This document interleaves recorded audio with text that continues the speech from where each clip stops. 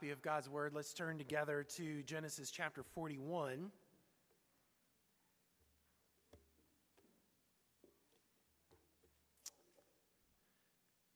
Genesis chapter 41. Last time we were looking at chapters 39 and 40, and we saw how it was that God was with us as things go from bad to worse. This morning we see the other side of the way God works in our lives, that God's with us as we go from rags to riches. And this movement of humiliation and exaltation, it is the movement of the Christian life, because ultimately it's the pattern that's been set for us by our Lord Jesus Christ, a pattern that he calls us into. But in order to see this and have it actually mean something for us, to move from our heads to our hearts, we need the help of the Holy Spirit. Let's ask him to come, shall we? Would you pray with me, please? Almighty God, we come to you as your people this morning, desiring to hear your word. And so, Holy Spirit, we pray, come. Open our eyes of faith that we might see glorious riches in this portion of your gospel. But Lord, not only see and hear, penetrate into our hearts so that we might be faithful followers of our great and glorious King. Grant us this grace, Lord, we ask. We pray it in Jesus' name. Amen. Genesis chapter 45 is actually 55 verses, so we're going to read selective sections in this chapter. But we'll start in verse 1. Genesis 41, chapter 41, verse 1. After 2 whole years, Pharaoh dreamed that he was standing by the Nile.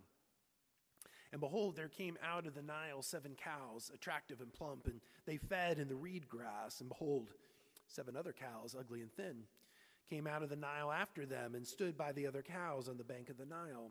And the ugly, thin cows ate up the 7 attractive, plump cows. And Pharaoh awoke. And he fell asleep and dreamed a second time. And behold, 7 ears of grain, plump and good, were growing on one stalk. And behold, after them sprouted 7 ears, thin and blighted by the east wind. And the thin ears swallowed up the 7 plump, full ears. And Pharaoh awoke, and behold, it was a dream. So in the morning his spirit was troubled, and he sent and called for all the magicians of Egypt and all its wise men. Pharaoh told them his dreams, but there were none who could interpret them to Pharaoh. Then the chief cupbearer said to Pharaoh, I remember my offenses today. When Pharaoh was angry with his servants and put me and the chief baker in custody of the house of the captain of the guard, we dreamed on the same night, he and I, each having a dream with its own interpretation. A young Hebrew was there with us, a servant of the captain of the guard. When we told him, he interpreted our dreams to us, giving an interpretation to each man according to his dream. And as he interpreted to us, so it came about. I was restored to my office, and the baker was hanged. Then Pharaoh sent and called Joseph, and they quickly brought him out of the pit. And when he had shaved himself and changed his clothes, he came in before Pharaoh. And Pharaoh said to Joseph, I have had a dream, and there is no one who can interpret it. I have heard it said of you that when you hear a dream, you can interpret it. Joseph answered Pharaoh, it is not in me. God will give Pharaoh a favorable answer. Now let's go down to verse 25. Then Joseph said to Pharaoh, the dreams of Pharaoh are one.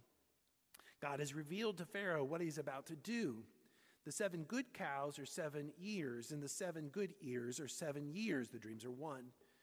The 7 lean and ugly cows that came up after them are 7 years, and the 7 empty ears blighted by the east wind are also 7 years of famine. It is as I told Pharaoh.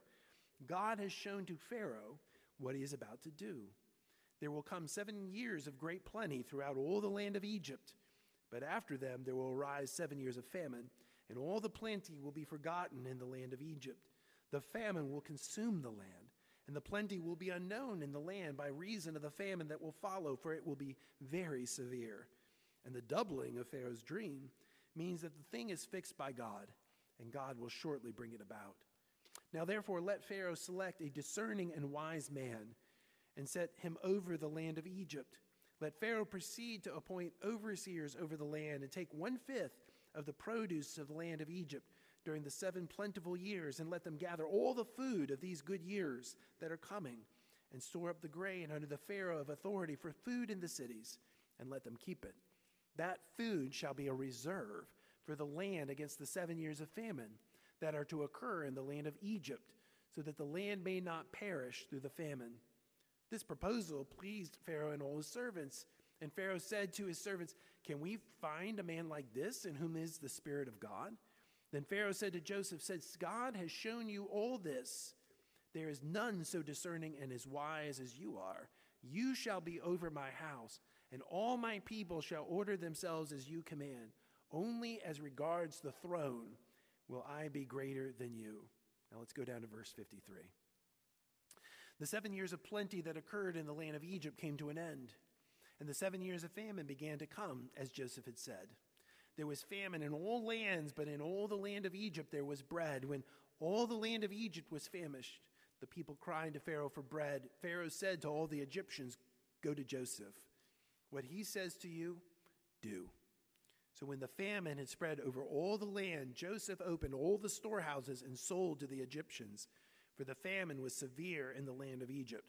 Moreover, all the earth came to Egypt, to Joseph, to buy grain, because the famine was severe over all the earth. This is the word of the Lord. Thanks be to God. So Horatio Alger Jr. was a phenomenally successful and prolific 19th century author. Essentially, all of his stories had the same basic plot. In fact, we've come to know them as Horatio Alger stories. And the basic plot of a Horatio Alger story went something like this. There was a teenage boy who was in poverty, but he was determined to make something out of himself. And so he worked incredibly hard. And he demonstrated sterling character and overcame such difficulties like recalcitrant overseers or abusive masters to whom they might be apprenticed. One day, the sterling character, hardworking teenage boy comes to the notice of a particularly wealthy or well-connected individual, and they see his desert and his worthiness, and so he sets him on a proper pathway, something that's actually worthy of his character, and he moves into incredible success and wealth and prosperity. As I say, almost every story that goes along this line, it's called a Horatio Alger story. We know it better as a rags to riches story, right? You've heard that phrase, rags to riches. He went from rags to riches. Well, that's where it came from. It was from Horatio Alger. You can recognize how much impact these stories have had on the way that you and I see the world. I mean, we love to celebrate those who come out of difficult circumstances or out of poverty, who have good character, who have determination and grit, and they have great success as a result. They're self-made men and self-made women, and we celebrate them, don't we? Of course, as Christians, we know there's no such thing as a self-made man. As Christians, we know there's really no thing as a self-made woman. I mean, if we go from rags to riches, it wasn't simply our hard working or the breaks that we made for ourselves. As believers in Jesus Christ, we know God was with us. It was ultimately the grace of God from first to last. The same grace that is with us when things go from bad to worse is the same grace that's with us when we go from rags to riches. It's just as the Apostle Paul said in 1 Corinthians chapter 15. Yes, I worked harder than they all, yet not I, but the grace of God that was with me. That's one of the things I think we learn from this section of Genesis. Chapters 39 and 40 certainly chart how God is with us when we go from bad to worse, and the worst things that can possibly happen to us, yet God has not abandoned us. But this chapter shows us that God is with us, just as he's with Joseph, when we go from rags to riches, so that whether we experience humiliation or exaltation, it's not our doing ultimately. It's God's grace. It's the God who is with us and for us and ultimately in us. He's the one who is orchestrating the events of our lives. You certainly see that in Joseph's life as he goes from being forgotten to remembered. The very first words of chapter 41 recall to us exactly where Joseph is. It begins in verse 1 after 2 whole years. 2 whole years. Who's marking that time? Well, that's Joseph. Well, where is Joseph? Well, just recall what we've seen. He was the favored son of a powerful man. But he's gone from that favored status through slavery, through a trumped-up rape charge to prison, so that now he's forgotten. He's rotting in a foreign jail in Egypt as a political prisoner. And he's doing what he's been doing. As we saw in chapter 40, he's been helping out in the jail. He's been caring for the prisoners. Have you ever wondered what Joseph was thinking as he's doing this? As you use your sacred imagination, as he's there in the jail and he's serving, and he's had these amazing circumstances of this interpretation of the dream, and it's happened just as he told the cupbearer and the baker. And remember, he told the cupbearer, "Don't leave me here. I didn't do anything wrong." What is he doing? It's 2 whole years pass. Well, he's doing the same things. He's helping out in the jail. He's caring for the prisoners. Nothing that happens in that political jail goes on unless Joseph does it. What is he thinking about? Is he thinking about replaying the scenes from 13 years before, when his brothers ripped the coat off of him, that symbol of authority coat that his father had given him, thrown him into the pit? Did he think about, what could he have said differently that would have caused Judah to pay attention to him instead of selling him into slavery? Should he have apologized? Should he have tried to do something to mitigate their hatred of him? What happened with Mrs. Potiphar? He was just minding his own business, trying to do good work for a good master. And he keeps replaying those scenes and seeing if he could have done something differently. Did he wonder about God and why God had put him here? Why has God let this happen to me? I thought because of the dreams I had 13 years before that he cared about me, that he was for me. Why am I here rotting in this jail, in the pit? And as he's thinking about these things and mulling them over and going about his chores, suddenly the doors of the jail fling open. And there's Pharaoh's servants. And they're shouting out, "Where's Joseph? Hey, come on, man. We need you. Pharaoh's calling for you. He's had these dreams, these crazy dreams. He can't interpret them. Nobody can. We need you. You need to get a shave your head, shave your beard, get on some clean clothes. We're going to see Pharaoh. We need you. Come on." How does that happen? How does it happen that Joseph goes from being utterly forgotten to suddenly being remembered? Well, we think it's Pharaoh's birthday. In chapter 40, verse 20, 3 days after Joseph had interpreted the dreams of the cupbearer and the baker, Moses had written there, "On the 3rd day, which was Pharaoh's birthday, he made a feast for all his servants.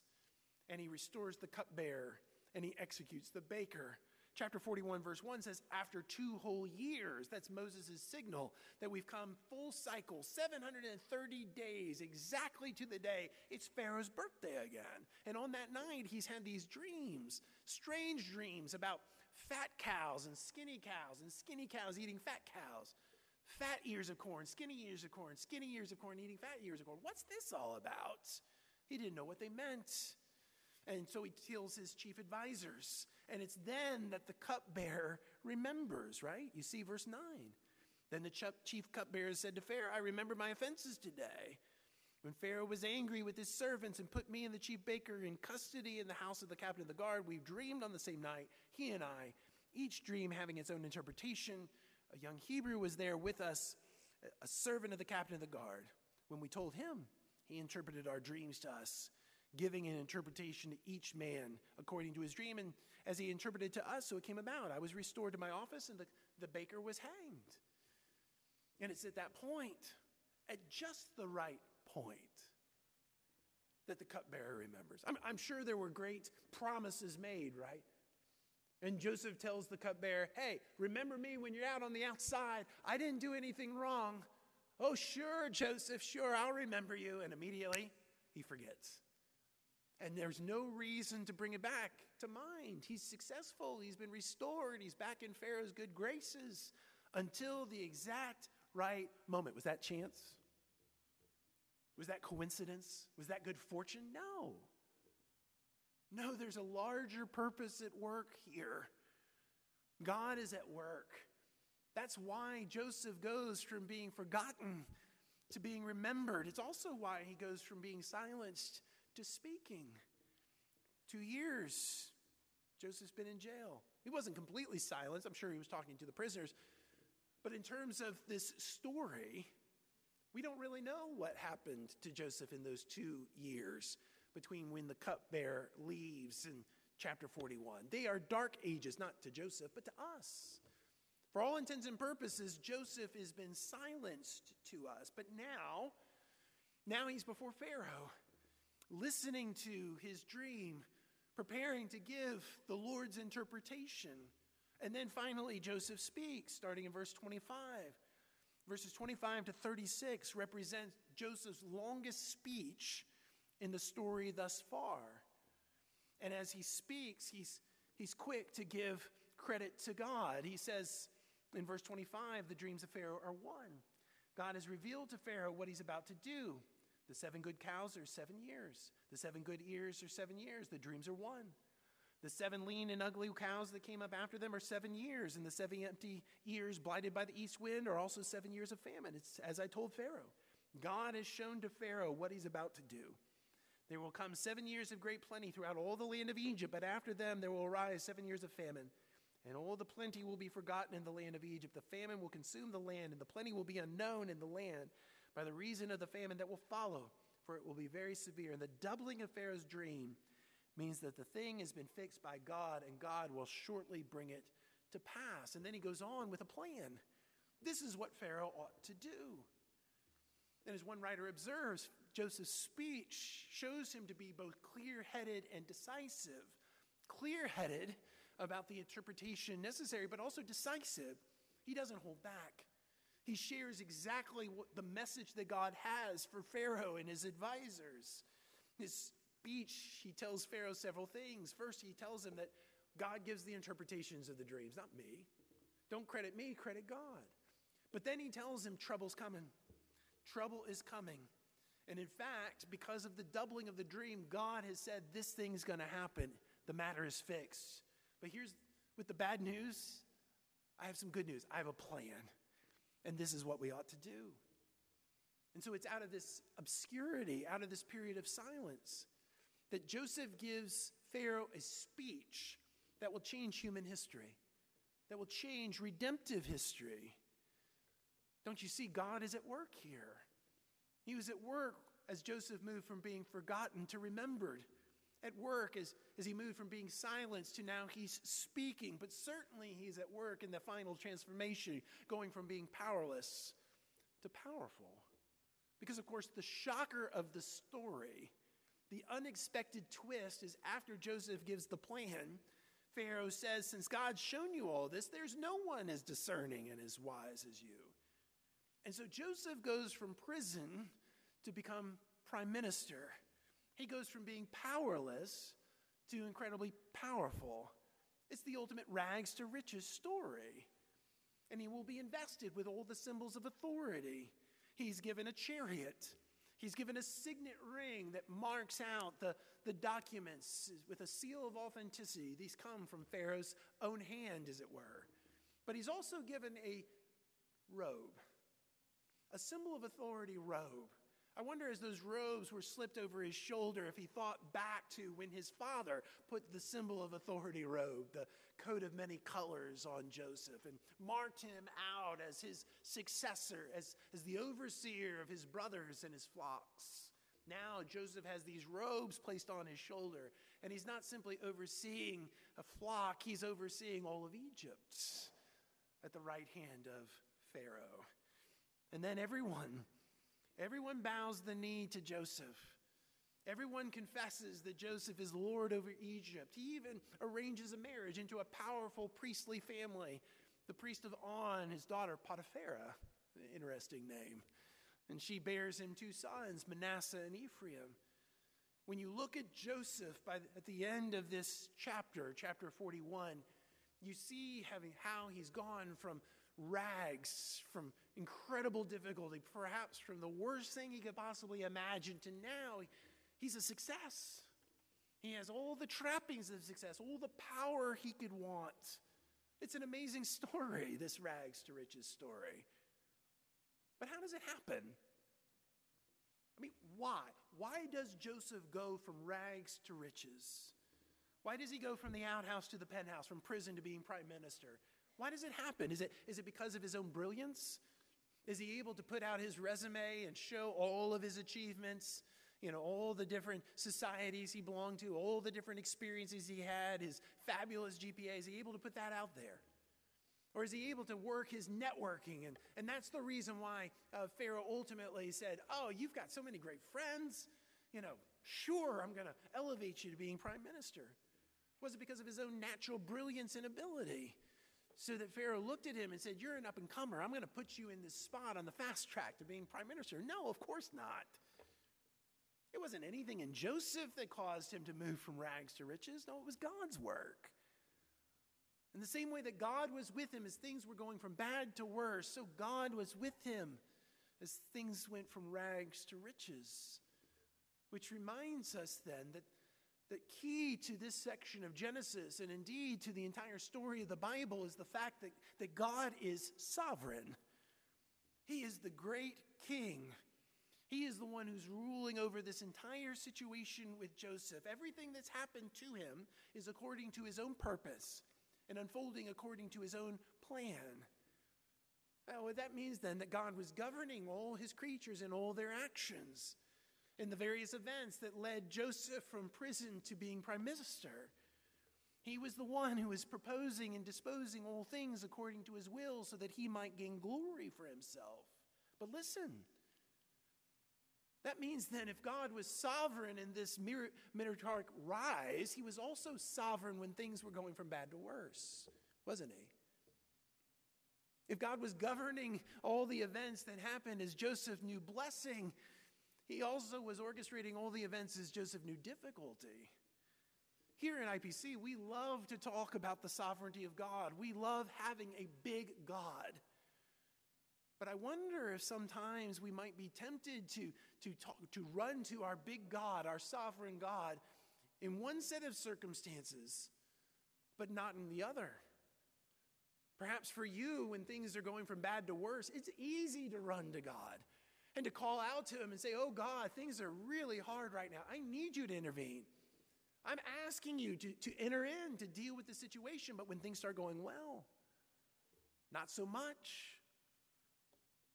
For others of us, when things are going well and we know some measure of success, it becomes easier for us to walk with God. It's easier to walk in the sunshine than in the thunderstorm, isn't it? But when things are difficult, that's when we begin questioning God. The God who's blessed us along the way and whom we've expressed gratitude to. When he brings challenges into our lives, then it becomes really hard. But what Joseph's story wants us to see is that our God is sovereign both when things go from bad to worse and when we go from rags to riches. He's with us, he's for us, he's in us in both sets of circumstances. This sovereign God is the one who's active in your life, and he is the source of every blessing. That's certainly the case for Joseph, though it's not as explicit as in chapters 39 and 40, where over and again we heard Moses write, God was with him, God blessed him, and so forth. Still, it's clear from Genesis 41 that God is the one who's active and is the source of all of this. Look at chapter 41, verse 16, when Joseph says to Pharaoh, it's not in me. God will give Pharaoh a favorable answer. Again, in verse 25, the dreams of Pharaoh 1, God has revealed to Pharaoh what he's about to do. Again, in verse 28, it is, as I said to Pharaoh, God has shown Pharaoh what he's about to do. Again, in verse 32, and the doubling of Pharaoh's dream means that the thing is fixed by God, and God will shortly bring it to pass. Again, in verse 38, even Pharaoh says, can we find a man like this in whom is the Spirit of God? Since God has shown you all of this, there is none so discerning and wise as you are. Even when Joseph has children, in chapter 41, verse 51, Joseph called the name of his firstborn Manasseh, for, he said, God has made me forget all my hardship and all my father's house. The name of the second he called Ephraim, for God has made me fruitful in the land of my affliction. Do you see it? Joseph takes no credit for his wisdom, for the interpretation of the dreams, for his elevation to being prime minister, even for the children that he has. He takes credit for none of it. He recognizes that this God who has been sovereign, who has ruled and overruled in all of his life, as things were going from bad to worse and as he was going from rags to riches, is the one who's been intervening all along the way to get him to this place, to get him to this spot. It'd be tempting, wouldn't it, in a time of prosperity for Joseph to claim success or to forget God's gracious hand. But he doesn't. He doesn't. From first to last, he recognizes God is at work. God is with me. It's God's grace, after all, God's favor from beginning to end. Friends, surely that's a word for us. I mean, for you and me, the temptation that you and I face is ultimately that we might, in times of prosperity, take credit for the blessings that we have received as though somehow we had something to do with it, and we would forget the hand of our sovereign God, who is in fact blessing us and providing for us, giving us this day our daily bread. Moses himself, as he's writing in Genesis 41, perhaps he's already reflecting on some of these things and the temptation that Israel would be facing as they make to the promised land. We know that he warns them in Deuteronomy chapter 8 along this very line. In Deuteronomy 8 verse 11, he says, "Take care, lest you forget the Lord your God by not keeping his commandments and his rules and his statutes, which I command you today, lest when you have eaten and are full and have built good houses and live in them, and when your herds and your flocks multiply, and your silver and gold is multiplied, all that you have is multiplied, then your heart be lifted up, and you forget the Lord your God, who brought you out of the land of Egypt, out of the house of slavery, who led you through the great and terrifying wilderness with its fiery serpents and scorpions and thirsty ground where there was no water, who brought you water out of the flinty rock, who fed you in the wilderness with manna that your fathers did not know, that he might humble you and test you and to do you good in the end. Beware, lest you say in your heart, my power and the might of my hand have gotten me this wealth." That was Israel's temptation. That as they went from rags to riches, as they went from prison in Egypt to prosperity in the promised land, that they might somehow take what God had given them and say, look at what I've done. Look at what I've done. And friends, if that was Israel's temptation, isn't it ours? I mean, how often we fall into pride and self-pity. Pride because we somehow think that we, our own hands, have gained this for us. Self-pity, which is simply the opposite side of pride. Why don't others notice what I've done? Why don't others praise me for what I have done? And as we fall into pride, into self-pity, we come to believe that our gifts and graces, our success and our prosperity, our ability and opportunities are because we did it. Friend, you didn't build that. God did. God was the one working all along the way. As Paul says in 1 Corinthians chapter 4, what do you have that you did not receive? What do you have that you didn't receive from the hand of God? His grace, his favor, undeserved, uncoerced. That's what the sovereign God is telling us this morning, warning us perhaps. The God who is with us as things are going from bad to worse. Yes, he's with us as we go from rags to riches. But there's one more thing he wants us to see here, I think. Namely, there's a pattern here. Surely you noticed how Joseph functions in chapters 39, 40, and 41 as a type of Jesus Christ. After all, he was the favored son of a powerful man who had been given authority to rule over his brothers. And he came to his brothers, and they did not receive him. And in fact, he took upon himself, unwillingly to be sure, the form of a slave. And he was ultimately thrown into a pit. He was there with men who deserved their punishment. Ultimately, one man was executed, the other man set free. But out of that pit of humiliation, he was ultimately rescued. He's lifted up to glory, seated at the right hand of the King on high, ruling over all the nations who come to Egypt. That's Joseph's story. And Joseph's story serves as a pattern, as a type of Jesus Christ. Because when you think of Jesus Christ, who is he? What did he do? He left his Father's right hand. The Lord of glory himself took upon himself the form of a servant. He didn't grasp glory, but he let it go. He became a slave. He dwelt among men and became obedient even to death, the death of a cross. And on his right and left hand, there were two men who deserved the punishment they were getting. One certainly died and went to hell, but the other man lived forever. This day you will be with me in paradise. And he was placed into the pit, placed into the grave.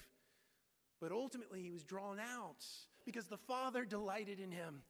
He was exalted in the resurrection, exalted in the ascension, and now Jesus is sat down at the right hand of the Father Almighty. And yes, from there he will come to judge the living and the dead, but presently he rules over all things for his church. Don't you see it? Don't you see this pattern, this type that Joseph is that's realized in Jesus Christ? And yet Jesus too is a pattern. Jesus is a pattern for you and me because, friends, to live the Christian life is to live in this pattern of humiliation and exaltation. What did Jesus say? If any man come after me, let him deny himself, take up his cross, and follow me. It was Dietrich Bonhoeffer who said when Jesus calls a man, he bids him to come and die. And the Christian life is ultimately a series of steps of humiliation as we are humbled by our God through suffering and difficulty and all the rest. And yet, what else did Jesus say? If any man lose his life for my sake, for the gospel's sake, he will save it. More shall be given to him in the regeneration, 30, 60, 100-fold. What is that but exaltation? The Apostle Paul in Philippians chapter 2, what was it that he said? You have this mind in you, which is already yours in Christ Jesus. So value others more than yourself. Look at others in humility more than yourselves. Value the interest of others more than yourselves. Why? Because the Christian life is a pattern of humiliation and exaltation.